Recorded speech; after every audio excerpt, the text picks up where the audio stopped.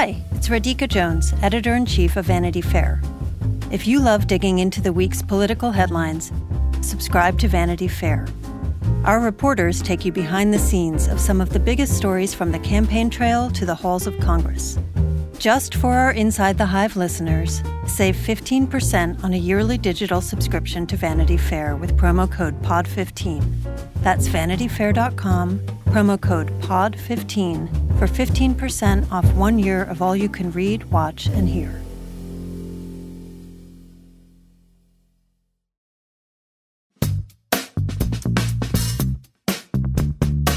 Welcome back to Inside the Hive. I'm Emily Jane Fox, and I am here with the specialist guest. I think you should introduce yourself. It's only right.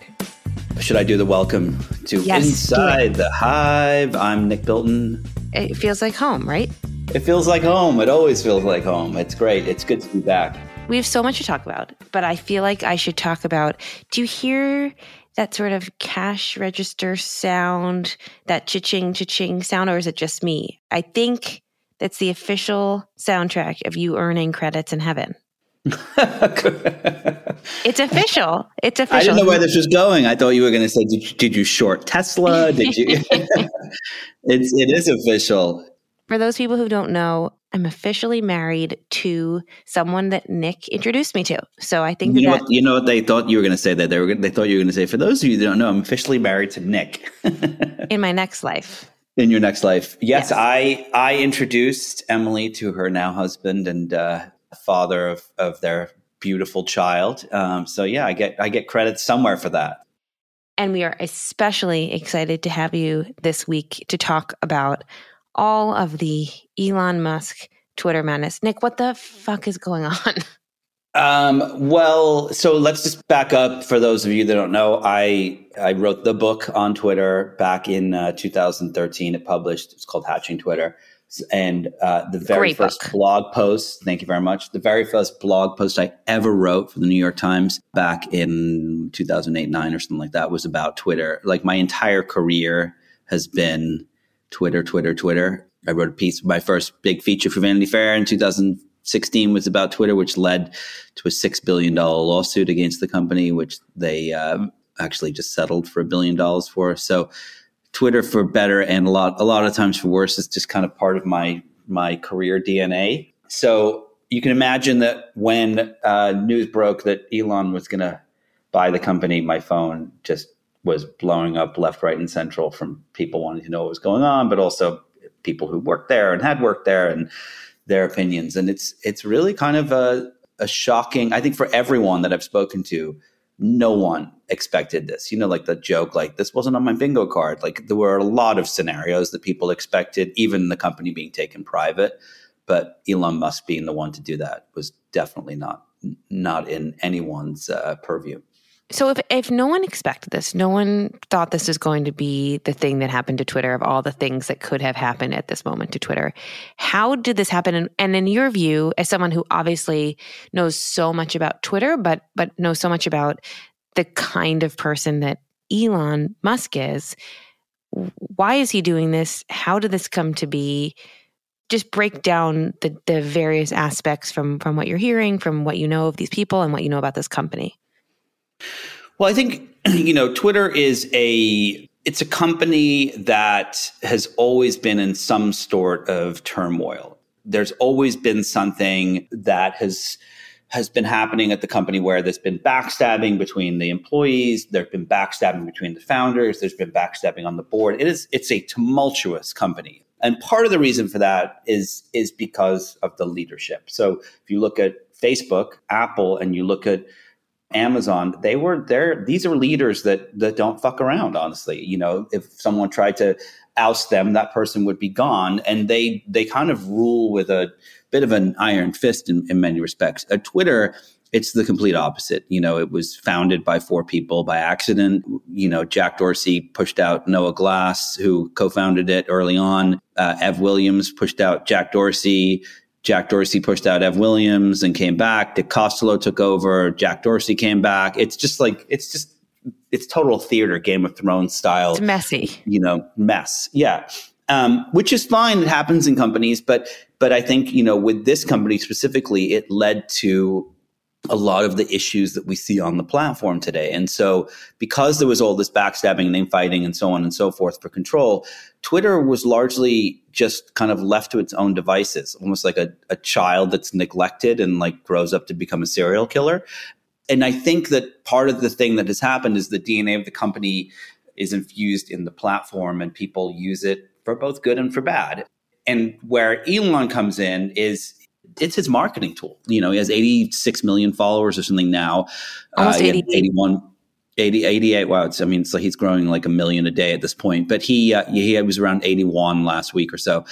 He has said in public filings around Tesla and SpaceX and so on and so forth that he doesn't have a marketing budget. Like, he is the marketing budget, and Twitter is how he gets stuff out there. And you just go look up on Google News, search Elon Musk, and or search Elon Musk Twitter, and there'll be the stories about the acquisition, but there will also be hundreds and hundreds of stories about each tweet he sends.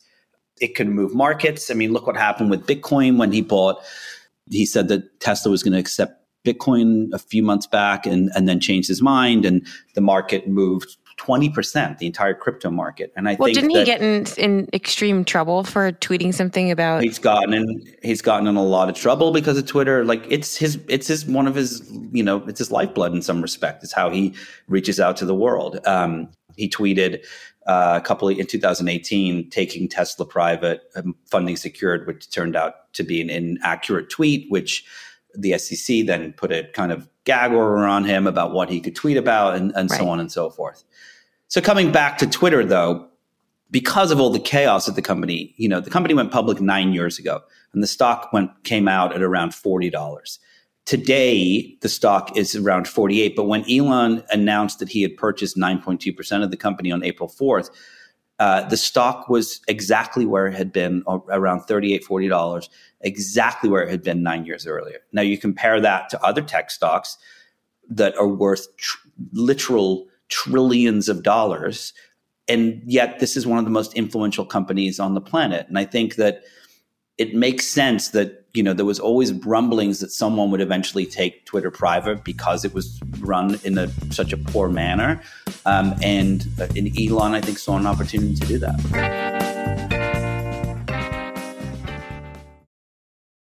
3, 2, 1. Political Breakdown is a daily politics podcast from KQED in San Francisco that goes deep into the issues you care about. I'm Scott Schaefer. And I'm Marisa Lagos. Look, 2024 is gonna get weird. Who decides when there's been an insurrection or not? We're still in the innovation phase of AI. And that is where you see that they're not actually being equitable and trying to build a utopia where we can all use drugs happily together. But whatever happens this election year, the KQED Politics team is in this with you. Political Breakdown. Find it wherever you listen to podcasts. This show is sponsored by BetterHelp. How is your social battery right now? Is it bursting with energy or drained? How do you recharge it?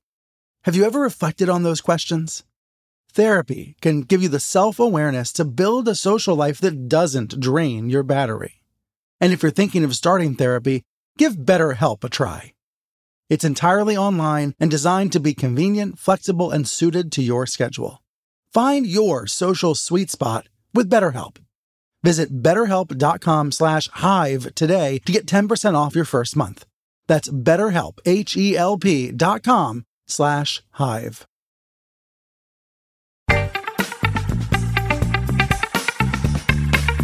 So for those people who don't quite understand how this operates and how this works, if you take a company private, what is the idea of how that will make the company more valuable? Well, it means that you're no longer, I think Elon has spoken quite publicly about how he regrets taking Tesla public. He hates the scrutiny of the SEC. He viscerally hates the SEC. He hates the fact that investors short him. He sees that as a slight. He just got into a very public spat, a one-way spat with Bill Gates, where there was some text messages that were leaked where Bill had reached out to him and said that he wanted to, get him involved in climate change stuff. And Elon responded in the text and said, are you still short Tesla, and he said I'd close that position or something. And then Elon essentially said, fuck off. If you're short Tesla, then you're not for climate change, because I've been the most impactful person on climate change in history. And I think that he really takes it personally as a slight against him when that happens. And so I think if he could, he genuinely would have taken Tesla private in 2018 if he had the opportunity to do that. And he definitely tried to do that. As far as Twitter's concerned, it means that they don't have to respond to the public markets. It means they don't have to deal with advertising. It means that they can do pretty much anything they want. There's no board to answer to. When this deal goes through, if it goes through, and we should get to the if in a little bit, but the board is dismantled. It's his company. He can do whatever the hell he wants with it. And that, for a lot of people that work at Twitter, is quite frankly terrifying. Well, I want to hear from the people that you've been talking to who do work at Twitter, what the mood inside there is like right now. I mean, as we speak, everything is moving so quickly here in the story. I would say this podcast episode we are recording on Thursday morning. I fear by the time this comes out on Friday morning, something catastrophic or some crazy bit of this will happen, and it won't even be included in the podcast. But the big story today is that Elon has gone after Twitter's head of legal by posting a meme about her, and then many people on Twitter have sort of expanded on the meme in a very hateful way that feels like it is making it unsafe for her to exist on the platform, but just to be around. And he's going after her for basically policing speech on Twitter, and many people have piled on and said very hateful things about her and her decisions to peel back on trolls and bullying and hate speech on Twitter. And it's the height of irony that she's being responded to with that exact kind of hate speech and bullying on Twitter. So what are people inside the building and who work at the company saying? Well, it's funny you say, so it's interesting that you say that she had made these decisions. Really, the decisions come down to the person who is in charge, who was Jack Dorsey. And even though Jack Dorsey runs his companies in a very peculiar way where he doesn't actually run them. He has this philosophy of other people should run them. And if he has to make a decision, that means that he hasn't hired the right people, which is very strange, but that's just the way he does it. He's currently down in Santa Teresa, Costa Rica. He's been there for a couple of years now, I think, during the pandemic, surfing. But the reason I bring that up is because inside the company, there's a lot of hatred towards Jack. Jack has had a very kind of tumultuous relationship with Twitter as he's come in and out of the company. People become very, in tech culture, there's this kind of this praising of the CEOs as if they're some otherworldly gods. And Jack, of course, has played quite into that. And so inside Twitter, we back up a few months ago, actually, when Jack Dorsey was CEO, there was a lot of people that completely idolized Jack. They thought he was the next, the God's gift to the universe. He was the next Steve Jobs, and so on and so forth. And then there are some people that just kind of think he's full of shit and that he's, a checked out CEO. And what's interesting about both of those people is that they both stayed at Twitter in the interest of Twitter. Some of them because they were obsessed with Dorsey and his vision for the company, and others because they thought that Dorsey was going to destroy the company and that it had the most integral position of all tech companies on the planet.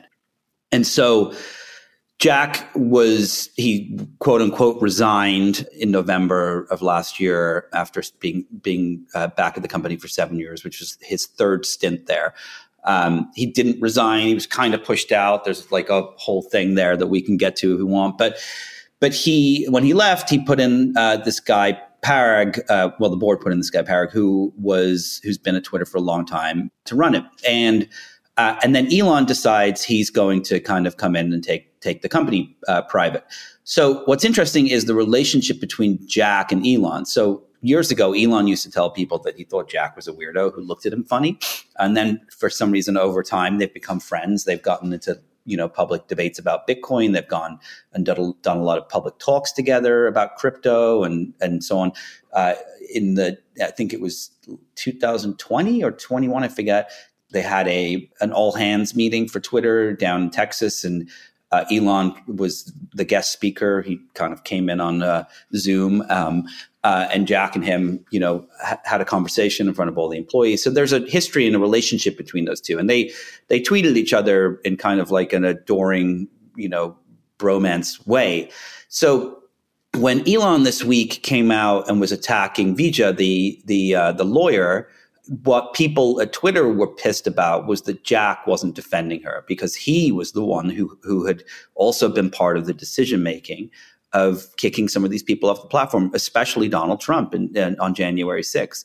And so inside the company, there's just a lot of vitriol towards him. And I think that Jack is kind of in this place where he doesn't want to piss off his friend Elon, but he also has to kind of defend the employees. So he's just so far hasn't said anything.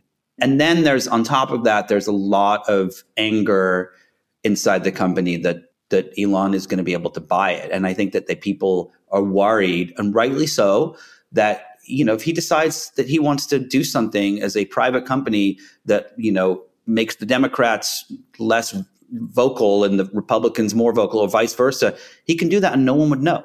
And I think that there are a lot of fears about what Elon might be able to do as he owns this company without any oversight. Well, I think we've seen that play out not just with people who work at Twitter, but also people who are on Twitter. And one of the things that has confused me the most in the last few days is people worrying about what Elon's going to do with their DMs. Yeah, well, because the DMs on Twitter are not encrypted, and they should be. And it's actually a travesty that they're not. And that's another thing that a lot of employees were pissed about when Dorsey was running the company. The company, let's be honest, it hasn't changed in 16 years. It's the same exact platform. Sure, you can do thread tweets. Sure, you can post a photo or a video in a tweet, but give me a break. That's it. It's like there's nothing that has changed about this platform, really, and the stock price in a decade. And I think that when you look at Facebook is a fundamentally different company than when it started. YouTube is a fundamentally different company. Google is, was a fucking search engine, and it's now they have driverless cars and dogs that are robots and like God knows what else. Amazon was selling books, and it's the everything store that you can literally, they make movies, they have shipping systems, everything. And here's Twitter, which I would argue is way more influential than any of these other companies. And it's essentially the same thing with unencrypted DMs.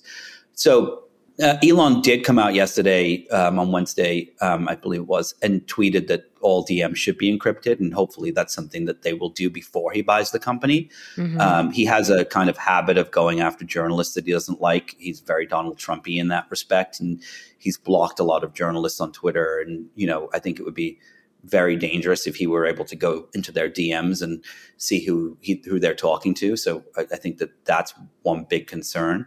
But there's another thing that I've realized, which I haven't written about yet, but I will probably write about next week for VF, is that, we're all kind of fretting about the free speech stuff today and the state of the company today. And I think where we should give Elon credit is that he definitely, that meme, like I'm living in 2022 and you're living in 3022 or whatever. Yes. Like he's living in 3022. Like he's building driverless cars. He's building rockets that are going to take us to Mars. He's doing all these things.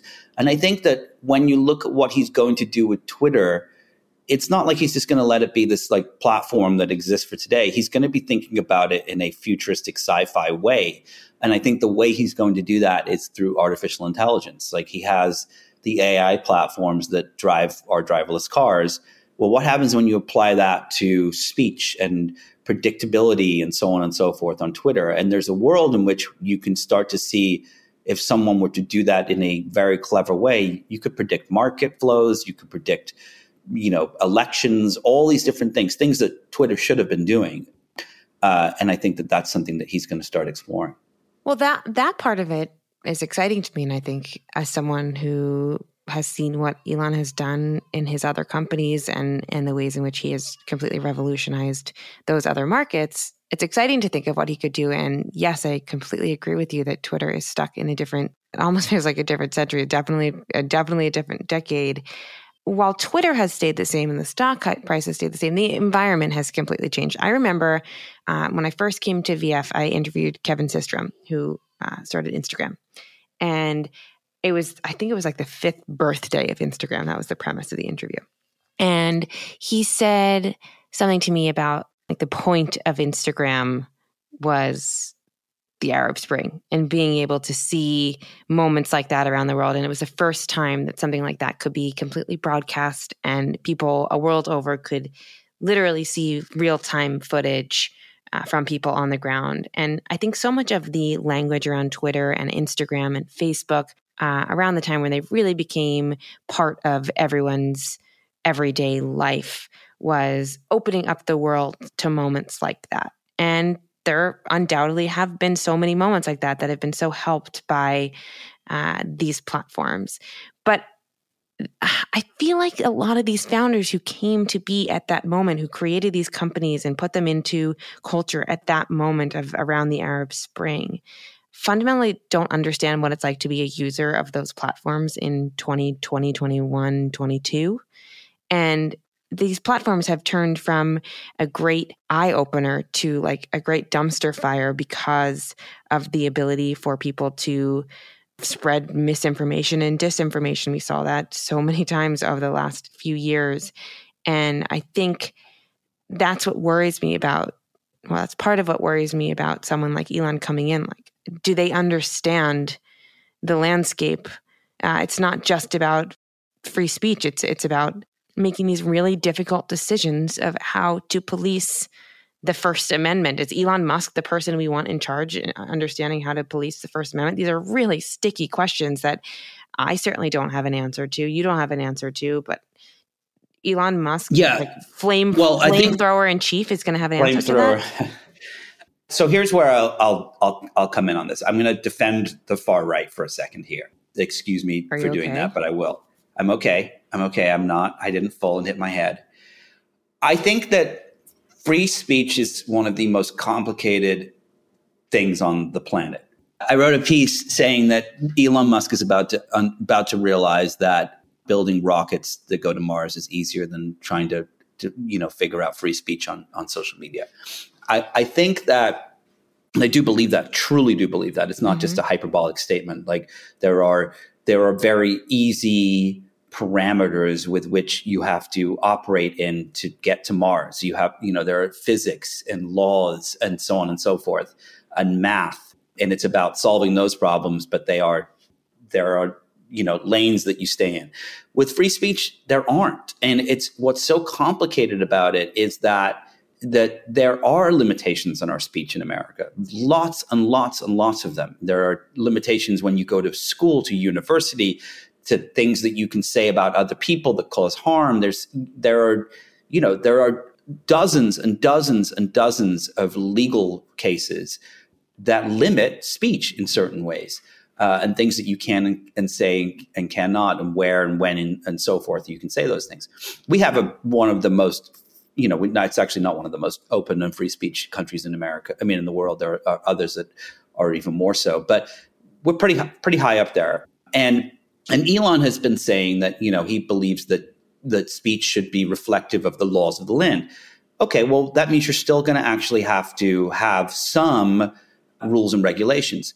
But now going back to the far right folks, I do think that what happened was, and this is where I think all the platforms really fucked up royally, is if you go back to the early days of social media when they became public companies, Facebook, Twitter, Snap, all of these companies, Sheryl Sandberg was the most vociferous about this, but they were out there saying, we are not a media company. And the reason they were saying that is because they didn't want the New York Times to think that they were competing with advertising dollars, because if they were a media company, then they are. And if that's the case, then the New York Times and other places shouldn't be allowing their content to be on these platforms and so on. So it was a financial decision to do that.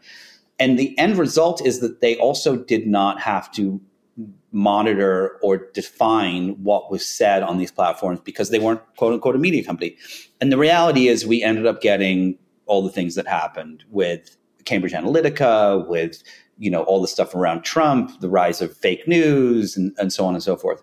So then there was this after all the chaos with Trump, and it got so out of hand when he's blatantly lying on these platforms. There's no checks and balances. Society is kind of spinning the drain. That's when everyone, years too late, decides like, oh, we got to do something about this. We have to start fact checking these tweets. We have to start banning these accounts that are going too far. And I think what happened was that they went too far with the banning. And the result was that it came across to a lot of people that there was a liberal slant on how far these decisions were going. And part of it was around vaccines and all these things. But I think that's where people started to get really pissed. And I think that's where Elon started to get upset. I do actually believe that Elon truly does care about free speech. I don't necessarily think that that's the whole reason he's buying this company, but I do think he does care about it.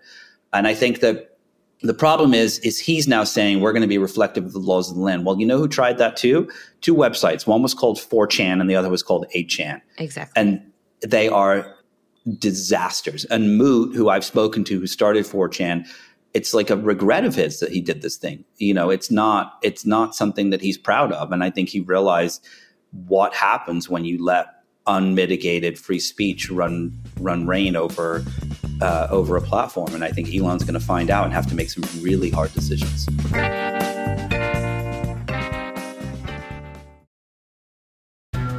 And if you are watching this video, either I'm dead or I'm in a very, very, very bad situation. She said, oh my God, I can hear gunshots. I can hear men outside. Where are they? What have they done to them? Are they dead? Are they not dead? There is one suspect, her father, the Sheikh. It's Madeline Barron from In the Dark. We've teamed up with our new colleague Heidi Blake at The New Yorker to try to answer a question about one of the richest men in the world, the ruler of Dubai. Why do the women in Sheikh Mohammed's family keep trying to run away? There's 5 policemen outside and 2 policewomen inside the house. So basically I'm a hostage. And he reminded me that Sheikh Mohammed can get me anywhere. Because you're a rich and powerful person, you can effectively break any law you want in our country and get away with it. The Runaway Princesses is available now. Follow In the Dark wherever you get your podcasts.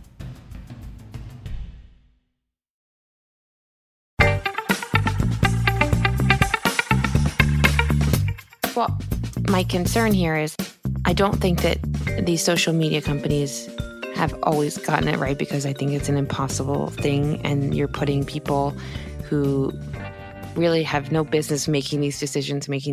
I don't know who has the ability to make these decisions, and this, in some ways people will argue, well, this should be regulated by the government, and it's like, is the government the right people to be making these decisions? Those people can't decide on anything in any kind of efficient way, and I don't know that I trust the opinions of people who are even elected officials anymore. We're in this sort of Wild West time where I don't know who is to trust. I don't think it's corporate leaders. I don't think it's people in Silicon Valley. I don't think it's people in Washington. And so we're in this really weird period of time where everything's both completely consequential and there's no leadership to be found anywhere.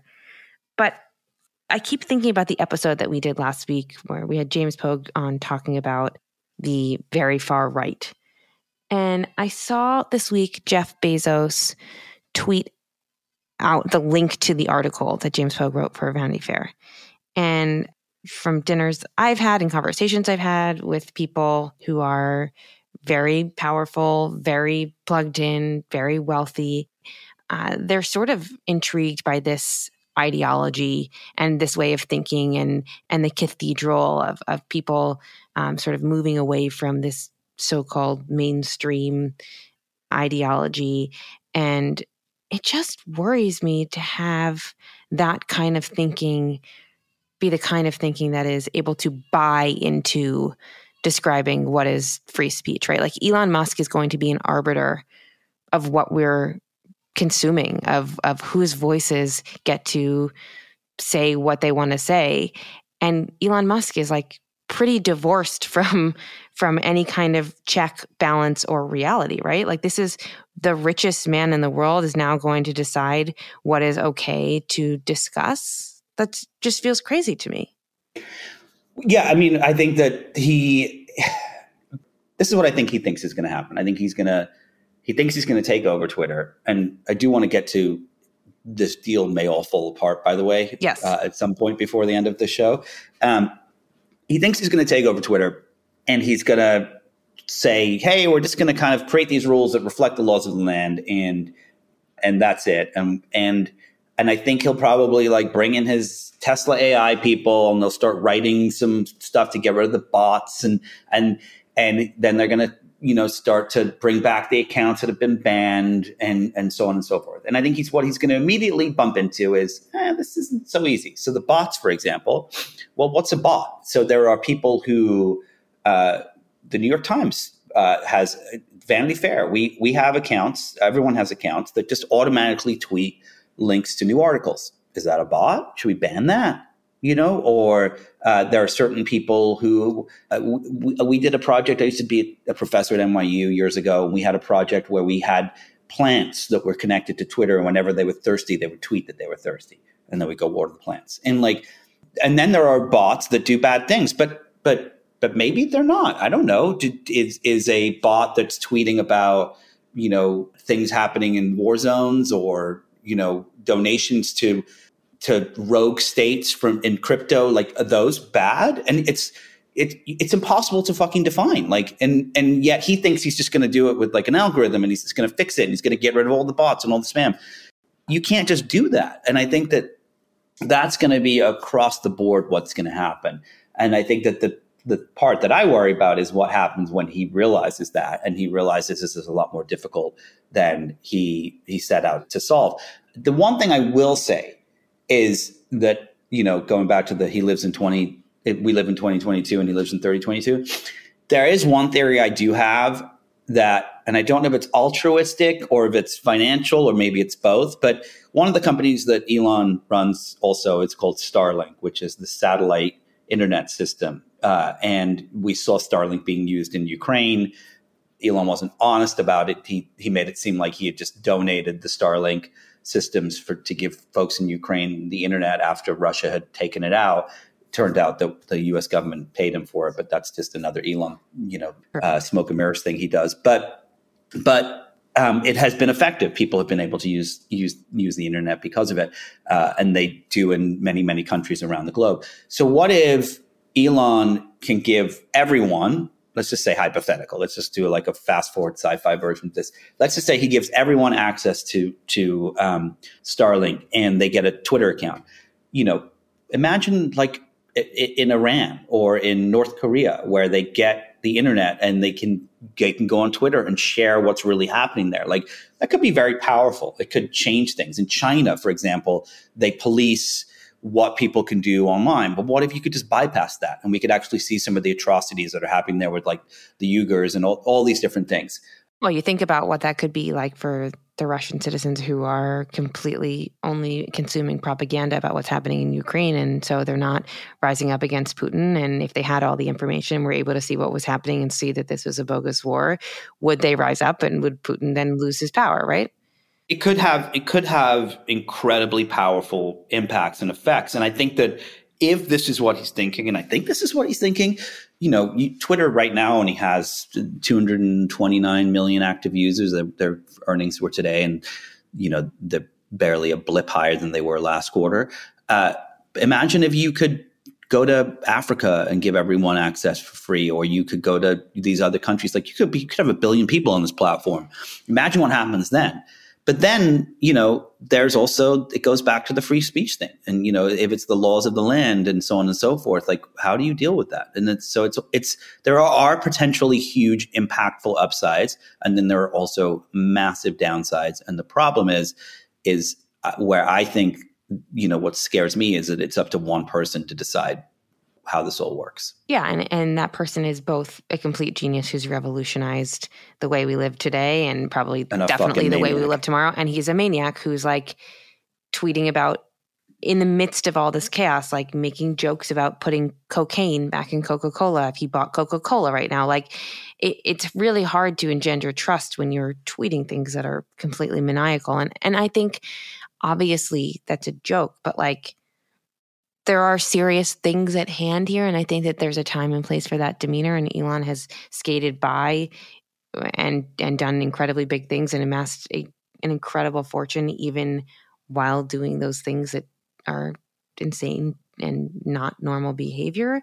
But it makes me a little bit nervous. I say all of this as someone who literally never goes on Twitter. I would say I probably am on Twitter for the entire week I'm on for 15 minutes, if that. And I slowly stopped using the platform, I guess, after the election. And now I really don't use the platform. And anytime I go on it now, I'm like, ugh, this is such Loserville. Like, everyone who feels the need to tweet out what their opinions on a situation are seems like you need to get a hobby and you need to get a life. And it just feels like a moment of my yesteryear. And there are definitely use cases for it. I think breaking news, it's really useful to see. And I use it to tweet out episodes of this podcast, but that's the extent of it for me. And so to me, this week where everyone has been so crazy about what this means for Twitter, it has felt like a little bit like news for the newsroom.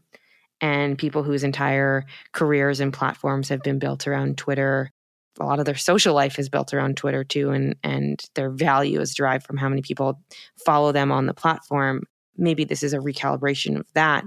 But I know you and I both are sort of in this camp of we haven't been enmeshed in this community for quite some time because of the shifts that we were seeing in, trolls and bots and people's egos and all that stuff. I think you and I had moved away from the platform for quite some time. Is that right?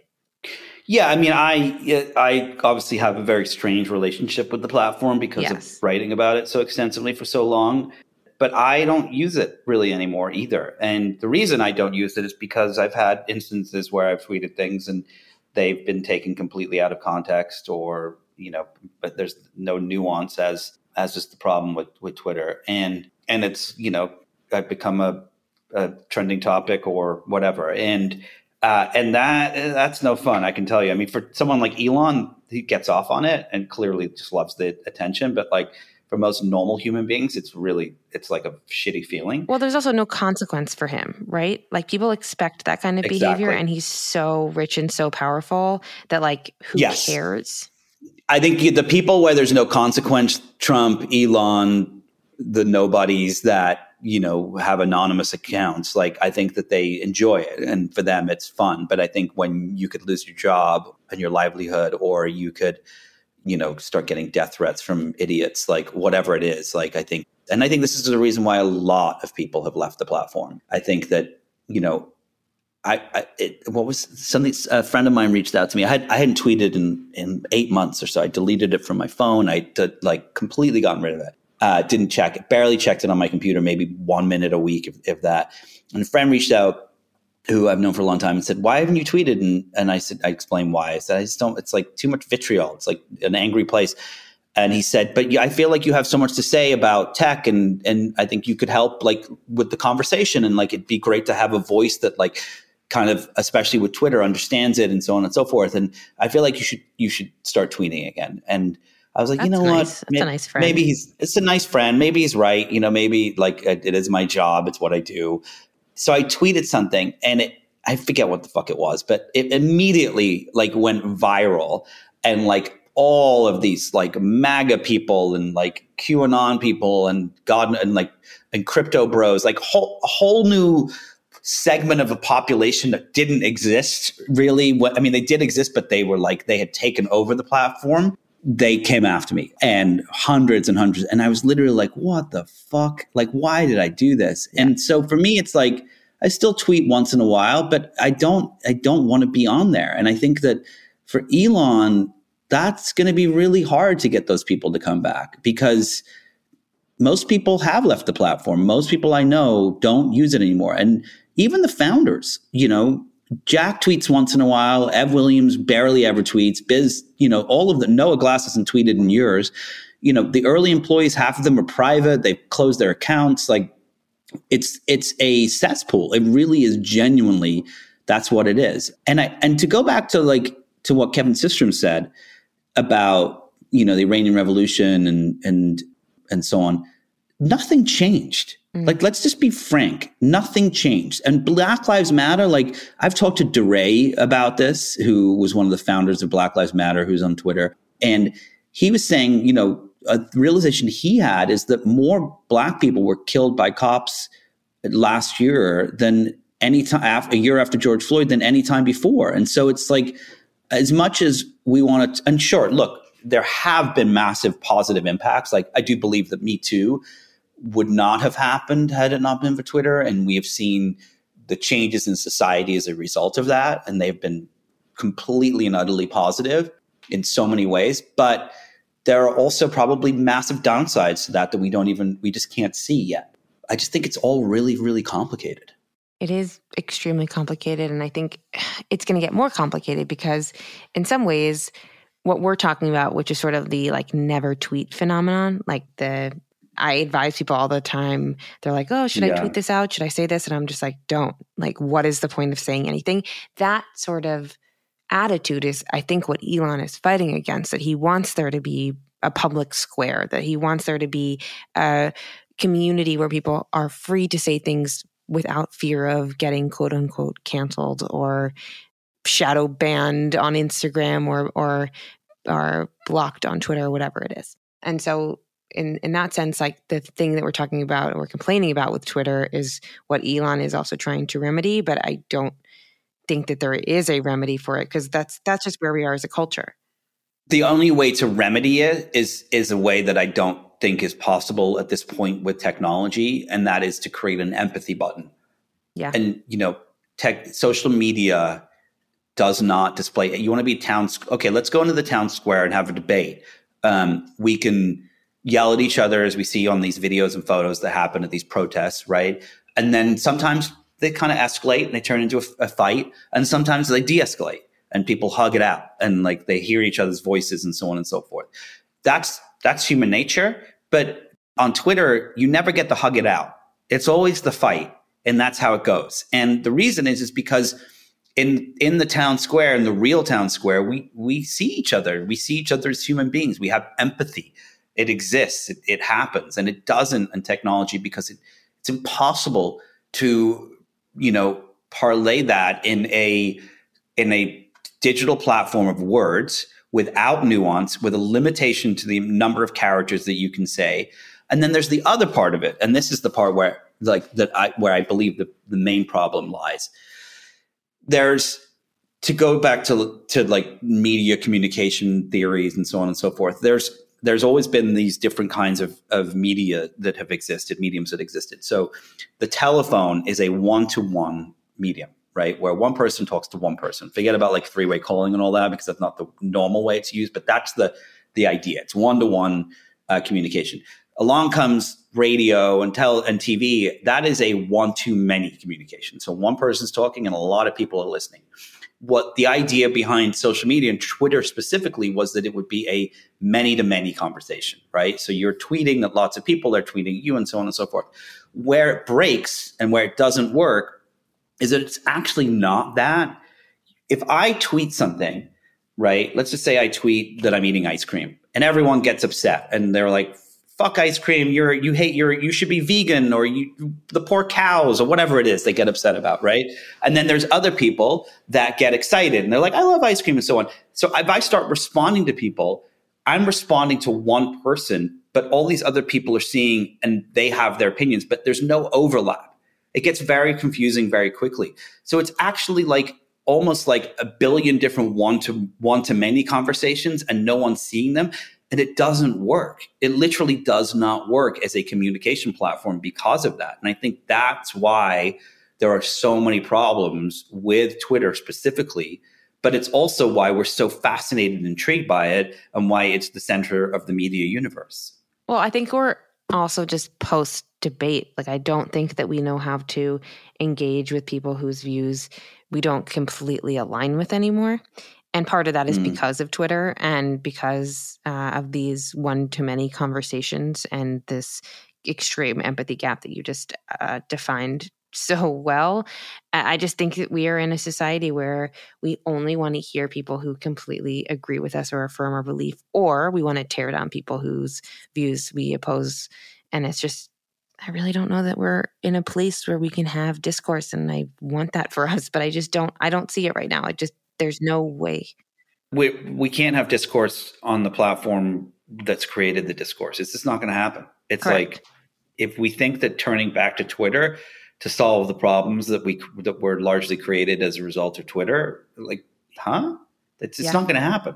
The only way it's going to happen is by us talking to our neighbors and talking to each other in person and having debates and discussions. And that shit ain't happening on social media, my friend.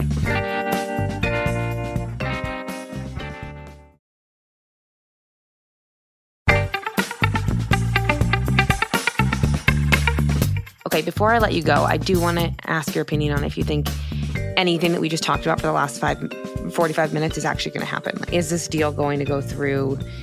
What's the next step here? What are people telling you? Walk me through all of it. So some of the smart investor friends I have been saying that there's a chance that this all falls apart. And part of the reason is because Elon has leveraged some of his Tesla stock. I believe it's around 21 billion in Tesla stock for this deal. And at the same time that's happened, Tesla's stock has been on a decline. I think it's down like 20% or something like that, maybe more, 25%, since the April 4th date when it was at a peak of about $1,145 or so. And now I think it's down to like $862, give or take. And part of the loan that he is getting is tied to it's tied to the Tesla stock. And if the stock falls to a certain threshold, the option is exercised and he has to sell the stock to then pay back the loan and so on. And if Tesla continues to fall, it's unclear if that's going to happen, but if it does, he could find himself in a situation where he has no choice but to kind of back out of the deal. At the same time, Twitter's valuation is still fluctuating because certain people because the street doesn't know if the deal is actually going to go through. And so the deal could actually become it could become more expensive by billions of dollars if their value changes. And then lastly, the regulators may back out of this whole thing and may push them back. Or someone else, a white knight, could come in and say, you know what? I'm going to buy Tesla and I'm not going to pay $54 a share. I'll pay $56. And so there's lots of different things that could happen. There's also like all these clauses in the deal where Elon can't go after Twitter employees publicly, even though he's been doing that with the lawyer and so on this week. Like, there are things that could happen that could make him back out of the deal. Where Twitter's a little screwed is their earnings came out today. They missed revenue. User growth didn't go up by much. So if they back out, they could be sued by investors. And so it's all a little bit of a mess, and it's not a guarantee that it happens. My guess is it will, but I do think that there are lots of situations where this whole thing could fall apart. Isn't it funny to think that what if Bill Gates were the white knight who came in and then it all came full circle here? That would be amazing if Bill. I don't know if Bill has the money, but I know he does. He's worth 80-something billion or something. I think Bill could do it. I feel like Bill Gates has the money, but you just saying that was some extreme shade. That was some Elon level shade on Bill Gates. That's really funny. But look, do you want Bill Gates owning the platform? Like, I don't know. I don't know that I care about anybody owning the platform.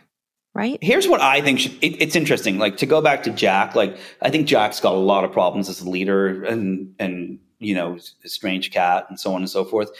There was a moment back in 2007 when Yahoo was like the king of the universe and Twitter was exploding and Jack was the CEO, and Yahoo reached out to Twitter and they said, hey, we want to buy you guys. We think you're great. We want you to come in and talk, and we'll kind of hash it out. And I know everyone that was in the room that day. Bradley Horowitz, who now is at Google, was the guy who kind of brought them in. There was a bunch of Yahoo folks.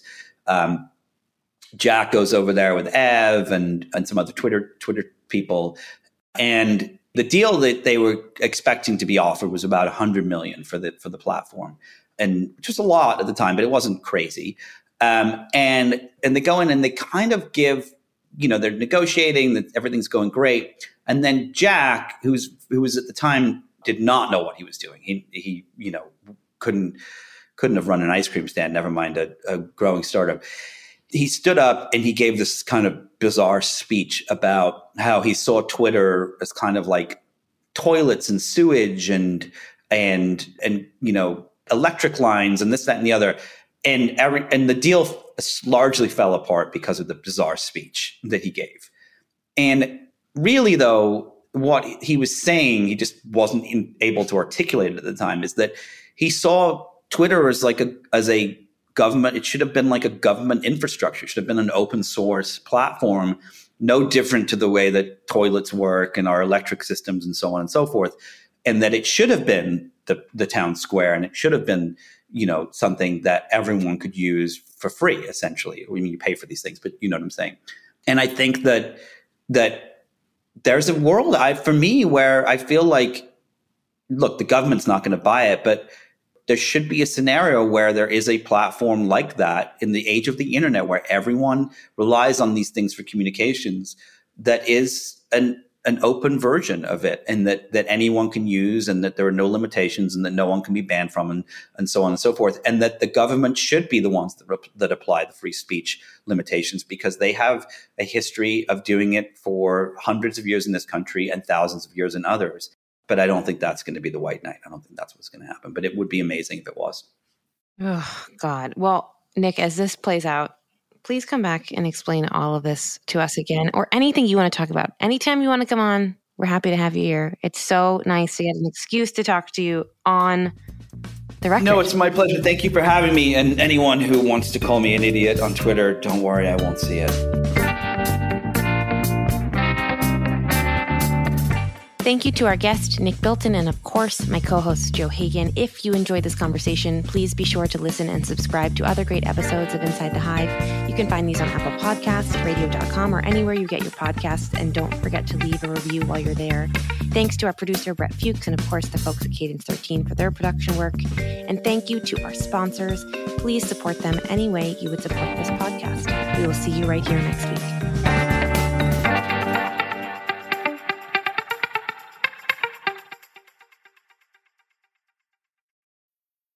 I'm Alex Schwartz. I'm Nomi Fry. I'm Vincent Cunningham, and this is Critics at Large, a New Yorker podcast for the culturally curious.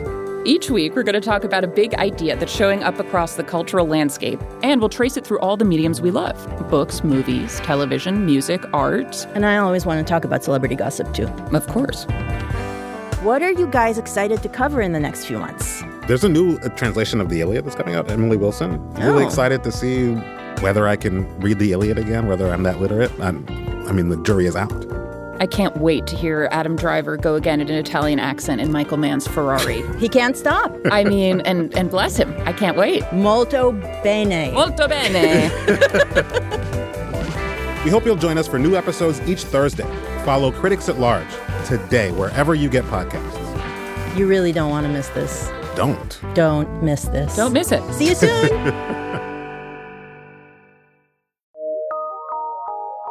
From PRX.